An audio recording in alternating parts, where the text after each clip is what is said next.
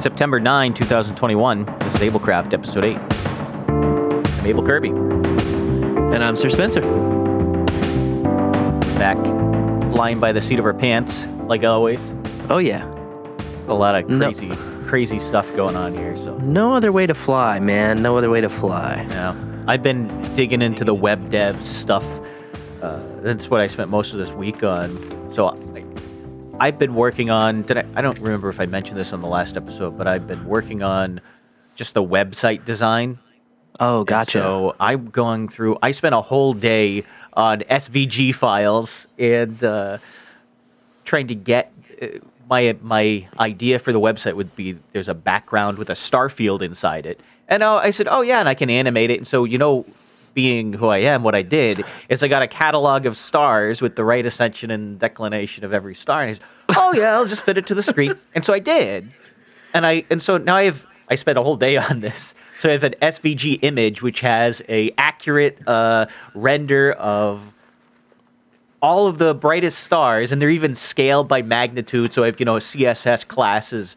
So if it's a star, wow, it draws it at the right location. And then because in CSS you can have multiple classes, you can say class equals star space M1 would be a magnitude 1 star. So it knows to draw it a little brighter. And so you look at this thing and you can see the constellations in it and everything. And my thought was I just wanted to have it animate or get the time of day. And I went through all this, and then I realized at the end of it that although you can embed JavaScript inside an SVG file, as I started learning more and more about this, I always knew you could put JavaScript in an SVG file, but it won't execute the right way.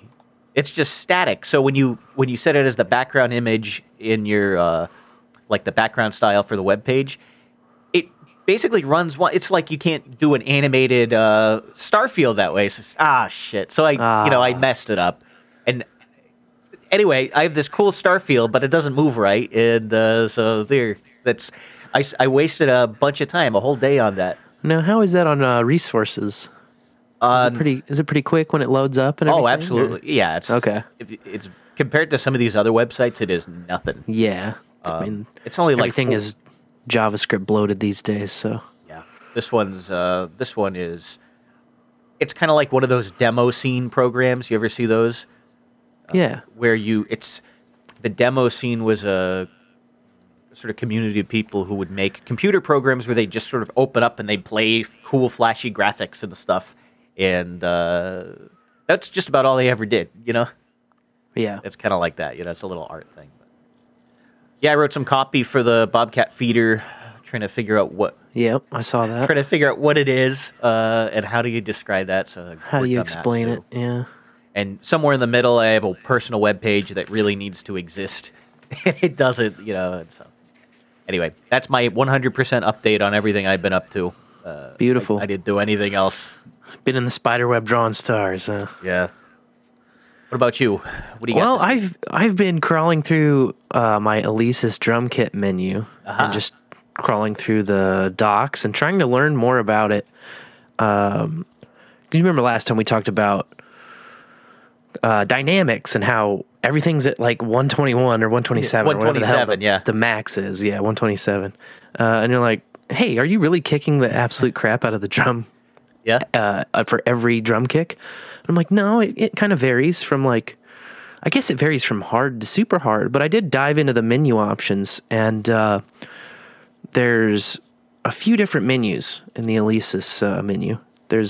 You can change voice, trigger, go through utilities, and then there's one called USB memory.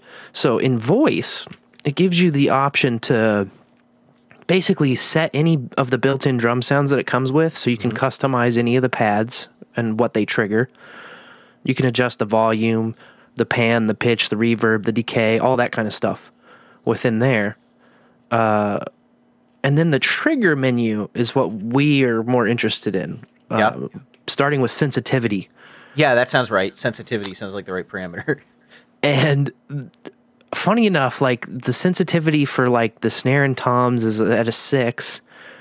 The cymbals are a little higher, I think, at 10. And then the kick, for some reason, the sensitivity is set at 11 by default. Like that's how high it goes, huh? I took way down to like 4 Yeah. for the kick sensitivity, and it seems to be working a lot more. Like I can hear variation in my kick now when I'm playing along. And it's funny, like you need a second set of eyes and ears on your stuff, because I never even really thought about it or heard that until you pointed it out. And then I just hear, when I listen for the kick on these recordings and I hear it playing back, it's just like, it's like a full blast at every single kick, no matter where in the song. Yeah. So fixed all of that. In there, you can also play with things like the head to rim sensitivity. So like there are rim sensors and pad sensors on all of the toms and the snare. Really? And so you can turn that up or down to kind of control the crosstalk that happens. Because if you hit the rim, the snare, the pad is still sensitive enough to feel it, and vice versa. If you hit the pad, the rim will feel it. So you kind of can adjust that so that it's not triggering the wrong one or triggering both of them when you hit one. You need to make some sample files of you hitting the pad and the rim.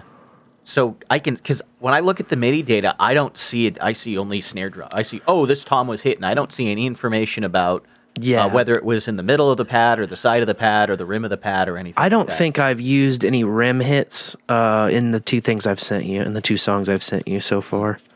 Unless that's the duplicate data. Remember I was saying that when I was going through some weird that's duplicate possible. files? They do send as separate MIDI notes. So if there's no separate note, then I don't think that could be it.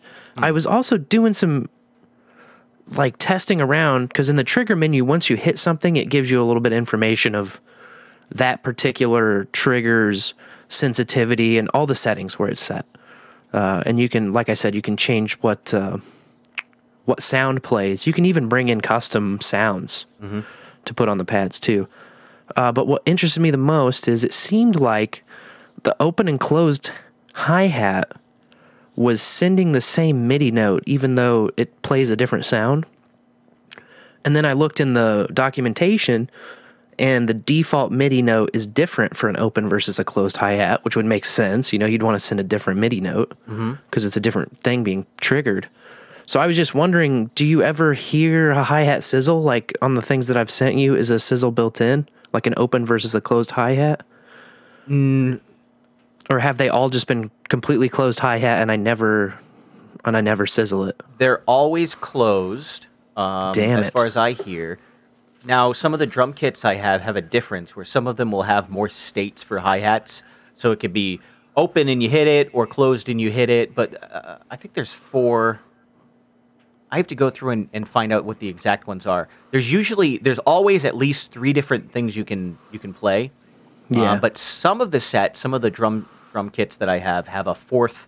Usually they put it on this low B flat, the B flat below E2. I don't know what that is. It's not E2. It's the B flat below E1. And that one is a different sound. I'm not a drummer. I don't know what the technical name for that is, but that is I think the 4th one that you're talking about, that sound that we don't hear, that you're probably playing, but it's not coming through. Yeah, the what we call an open hi-hat, or sometimes a sizzle. Okay. Like a hi-hat sizzle. But yeah, that should be going on. I mean, I use all the time. So. And you don't hear it if you don't hear it when I send wasn't you the even fixed drums, then something's wrong. I'll have to re-listen to the stuff because this is all stuff that I found out today as far as the same note being sent and the same MIDI note. So I haven't actually listened for that, but now I'm gonna have to go back and say, well, does the hi-hat ever sizzle in any of these samples? I'm gonna have to put my ear on it. Do you know in Reaper how to use the MIDI logger? I sure don't. Yeah. So when you're recording onto a track with MIDI, there's an effect you can put on. It's in the same menu as an effect, but it's actually a tool, and it's called MIDI logger. MIDI logger, okay. And all it does is it has like a blank kind of notepad page, and every MIDI note that passes through that effect, it just writes it on the screen with all its parameters. Like it just dumps it to a log file. And so you can sit there and hit a key and make sure you'll see the note on, the velocity on. You'll see the note off. If there's off velocity, it'll be there. If it's sending like CC messages, those get logged too. Gotcha. There's all kinds of stuff that it might be doing that you don't know. And then you can do a test and say, hey, I'm going to hit the rim and see what note comes up and what effect, what the parameters are and all that. Make sure it's right. Man, you know what we should do on this podcast? What? I'm going to set this up for next week. Let's do some technical discussion. I'll bring this as a technical discussion of some of these music things. Like, what is MIDI? Because we keep talking about this shit, but right. I should come in and do, like, what is MIDI? Okay, it's a serial communication thing. It's like RS-232. I should go in and do it, see if I can bring a quick little lecture on where it came from and what it is, and what is a MIDI message, what are the kinds of frames you can receive, and yeah, that would be really what's the cool. state of MIDI in the world today? Because I could do a pretty good job at that. Not off the top of my head, but I have a lot of notes and stuff. With a little bit of prep. Yeah, with a little prep, I could do that. Well, I was furiously diving through all of the different menu options because I'm looking for a couple of things that I want to do, specifically. And the last real menu option besides, well, there's USB memory, which has to do with, plugging a thumb drive into the thing, which I'm not necessarily interested in yet. And then there's factory reset. But the third menu dive is utility. So there's a few utilities. GM mode, which you can set to on or off. That's general MIDI mode. Yeah. And my brain kind of turned to mush when I was reading the documentation about what exactly does that do. Yeah, that's kind of an old thing. It's like, and it basically pertains to MIDI signals coming in anyway. So I'm not sending any MIDI signals in from an external source. So it's on by default. I didn't touch it. There's local control mode, and that has to do with the MIDI signals going out. Mm-hmm. There's lefty mode, which I am technically left-handed, but I'm almost ambidextrous in that, I don't know, it's weird. It's not that I can easily switch between left and right. It's just that the way that I learn is the way that I stay. So like I bat left, but I throw right. I golf right-handed. You're an ambidextral is what you are. Maybe that, yeah. Ambidextral. Or maybe I'm just a freaking weirdo. But then the auto power, that's not important. 30 minutes, 60 minutes are off. And then contrast. So that's the only parameters that you can really change. Yeah. What I'm interested in is, to me, an idiot, should be pretty simple. I'm interested in the 80 some odd kits that come pre-programmed onto the Alesis command module, using those in Reaper, triggering those sounds in Reaper like I can hear in my headphones. Yep. And also maintaining the MIDI data associated with them so that you on your end have the ability to edit all of that. Do you have do you know what reinsert is? It's a Reaper plugin. I don't. It's reinsert. It's another one of these plugins. It ships with Reaper, and it lets you do exactly what you described, where what you can say is, I want to take the MIDI data that's inside this channel in Reaper and send it out to a device, and then take this audio back and record it. God, if I could do that. Yeah, look up the reinsert effect. Okay, I'm circling it on my notes right now. I'm in danger mode. I'm opening the. I'm opening it while we're recording. You're clicking on Reaper. I refuse to do that because I already know. Yeah, we know what happens. I put it on and disabled it. Yeah, so you should be able to pick your hardware sends, and you'll pick your hardware send to be some MIDI device, and you'll say all MIDI channels send, and then your hardware returns will be whatever the audio out of your drum kit is. Gotcha. And it has a feature called automatic device latency adjustment, which is going to be important. I think. Yeah, because my MIDI data would be USB to MIDI into a USB port on my machine, whereas the audio goes XLR into my Behringer board, and then from that USB into the machine. So it's two different signals. You have your 40 or 50 millisecond latency on there that we have to be wise to. So that'll. I think it has a way to automatically detect that, but if it doesn't work, you can just punt. I think whatever that number I told you, 47. Just punch that number in and it'll line it up close enough, I think. At least it did it for me, so. I will definitely give that a shot. The only other kind of topic I had to ask you about was more on the album side of things than the technical side of things. Okay. And I've been practicing on, I guess, an old Monday Ghost demo that I had. Mm-hmm. And I'm looking for the No Drums Monday Ghost, I guess. No Drums Monday Ghost. In Synology Drive, I looked in demos. MG No Drums is the 49-second demo. So I know that's not the full, I think it's like almost 3 minutes. In the recording, the Monday Ghost folder is totally empty. That was, I don't know. Maybe, I don't know if it got wiped. I haven't been playing with it. In the stems folder, it only has Making Beans in it. In the renders folder, there's Monday Ghost WIP. Yeah, I think but it doesn't have. Is that what we're listening to right now? Yeah, I think this was it. I don't think it has any vocals or anything other than guitar and bass. Yeah, that's what's in it right now. Okay. It's only. So this is what I did with Fletcher's. We counted out all the beats for everything, and we just said, here's the guitar background for it.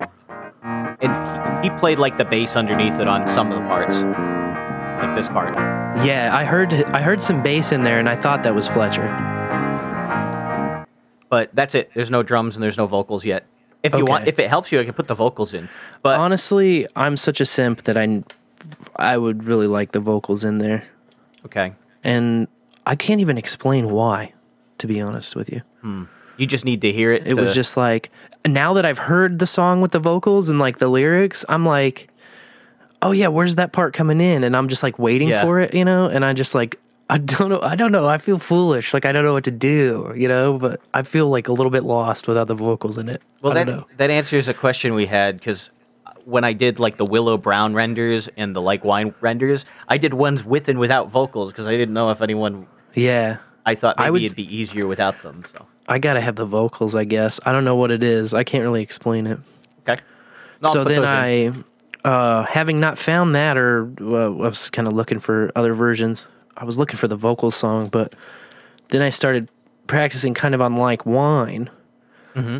And I don't know if you were looking for more of a driving feel or a halftime feel on it, because it kind of feels like it could go both ways. But I sort of like the halftime a little bit better. Whatever you like. Okay. You're in charge of the drums. Wow. Okay. If it's really doesn't fit, I'll let you know for sure. But whatever your instincts are, I'll go with those. I don't know if you're totally opposed to this, but I can try to give you the two different versions. Sure. Don't bother me none. Let me see if this works. I'm just gonna try this like on the fly, first time ever. Oh, no practice. Am I gonna be able to hear it? Well, that's what I'm hoping. There we go.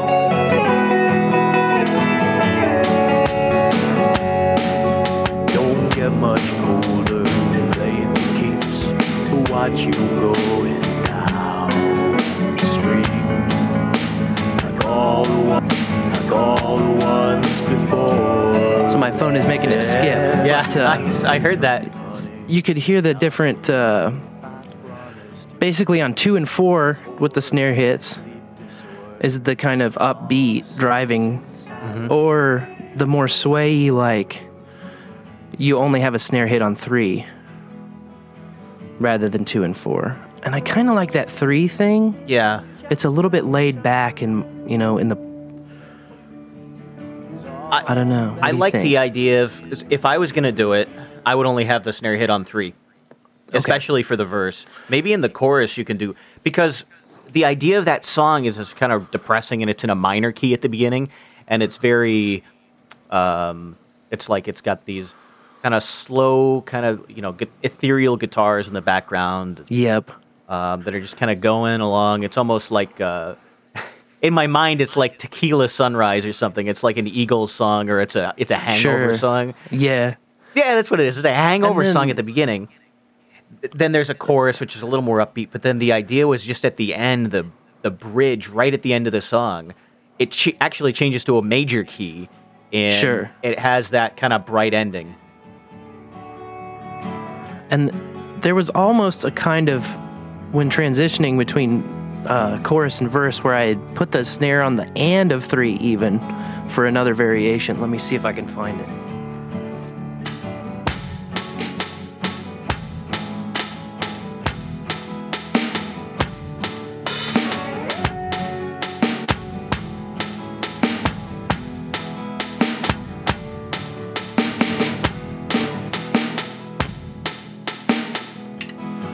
Something in there, you know.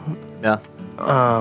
It's kind of hard to maintain, Yeah. but I was still playing with different structures of it. And I just wanted to run it by you.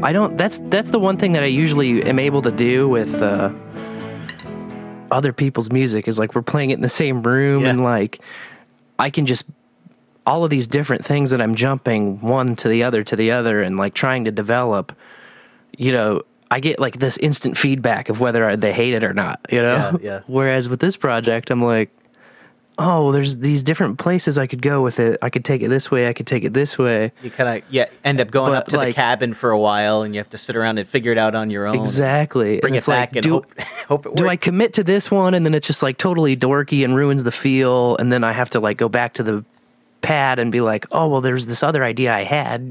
Can I remember it? Anyway. I think it's good. I liked the mellower version with the less snare hits. And here's something else to think about, is that when it's actually mixed, it wouldn't sound the way that it sounds to you when you play it. Because what I would do, the first thing I would do is I'd turn the hi-hats down like 6 to 10 dB from where they were when you were playing definitely. it. And those would be just kind of in the background.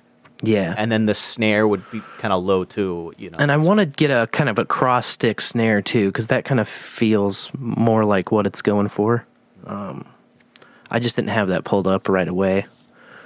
But that cross stick sound is a bit softer. Oh, yeah. No, I don't have my stuff live. I can't play it. Man, I had last time I was at the Guitar Center, they had this beautiful Pearl electronic kit. Guitar Center? It was like $3 or $4 grand or something, and I was like, oh, let me just sit down and play on this kit that I'll never own. Yeah.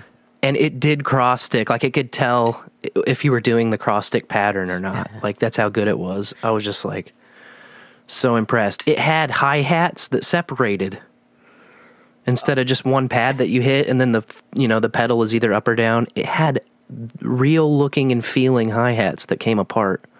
No, eventually there'll be an electronic drum kit that's so sophisticated that it's actually just a regular drum kit with mics on it.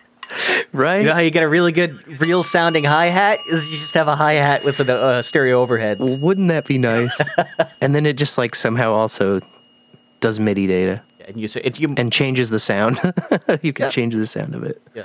Well, you could do that. You know, you just move the mics around. If you want to change the sound, you can move the mics further apart or closer together.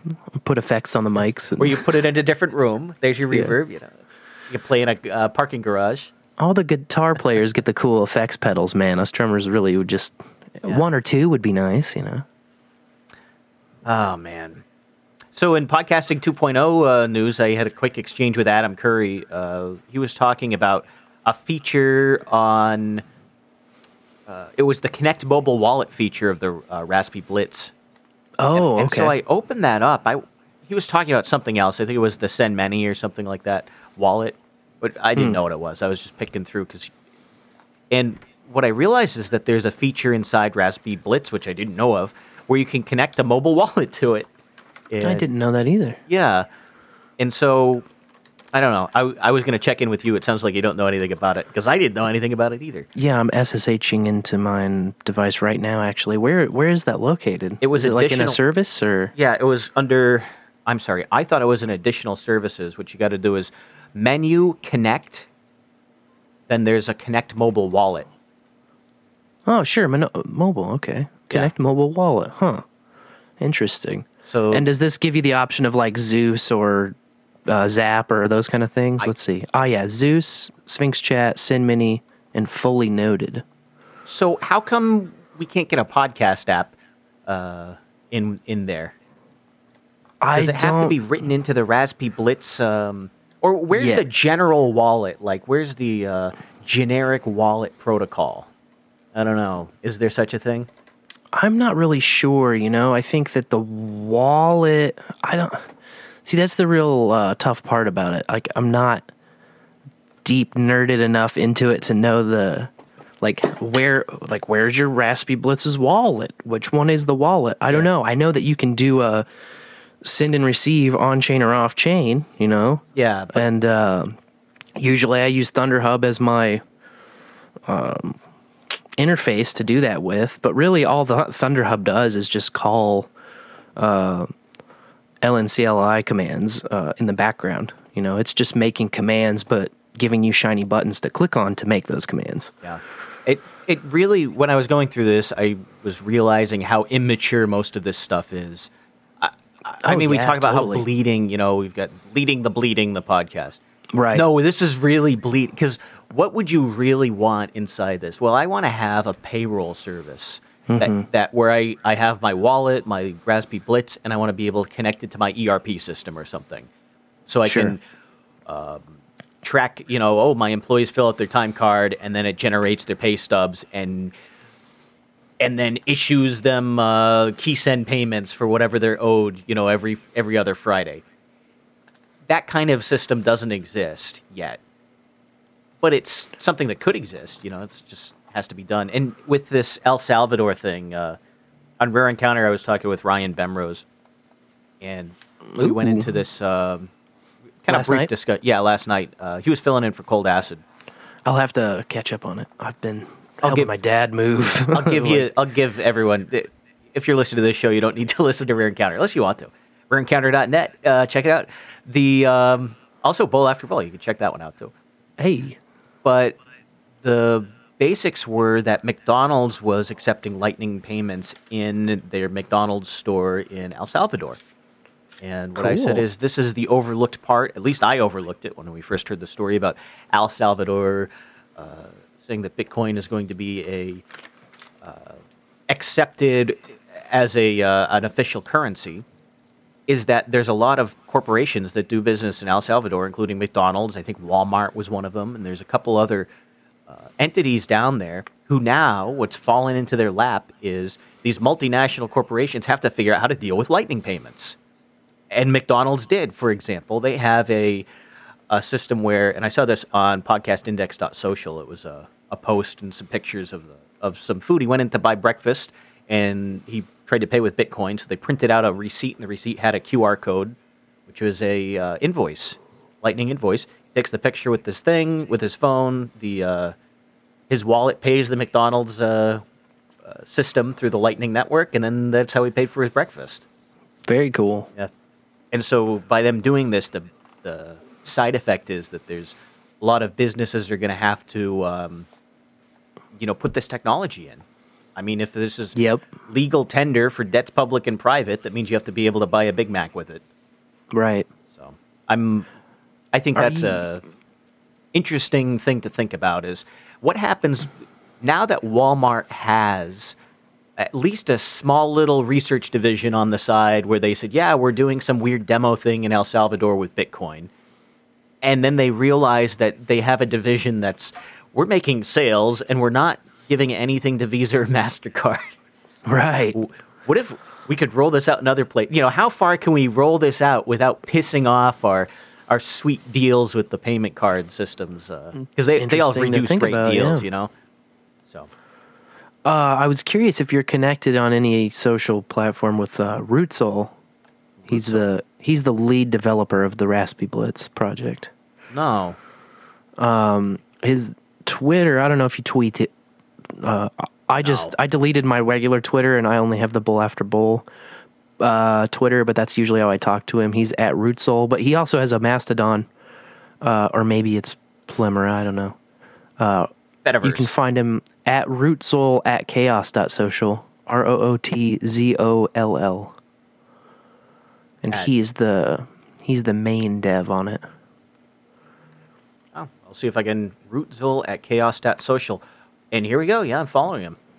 There you go. As of right now. He'd be the guy to ask about, if you have an idea that you want to feature integrate to the Raspberry Blitz in particular. I don't know if I can contribute any more than just say, hey, why didn't you do this yet? Sure. Or, you can also bother the GitHub page too. Yeah. Like, as you do, as I'm learning, this is the traditional way to use GitHub. That's how to poke the bear, yeah. Is you go on GitHub, open an issue, and complain about things. Yeah, just bitch about a feature that doesn't exist yet. And boom, you're a contributor. That's all you have to do. Yep. We had our episode recorded after Podcasting 2.0 last week, so we don't have a new episode to talk about. That's right, yeah. Twice in two times we didn't have a Podcasting 2.0 episode, at least for us it feels like, because they skipped a week and now we delayed a day, so we already covered their we last jumped on episode. one side and then the other side of their episode. Oops. We always got to keep them guessing, keep them on their toes. Yeah. Let's see. Do we have any other things to discuss before we can pull the plug on this? Why do we have the general MIDI page open? It's because we were talking about it. Let's close that. I don't need that. Doesn't need to be in my notes. That's all I got. Yeah, that was the end of my note list here. I have physical notes.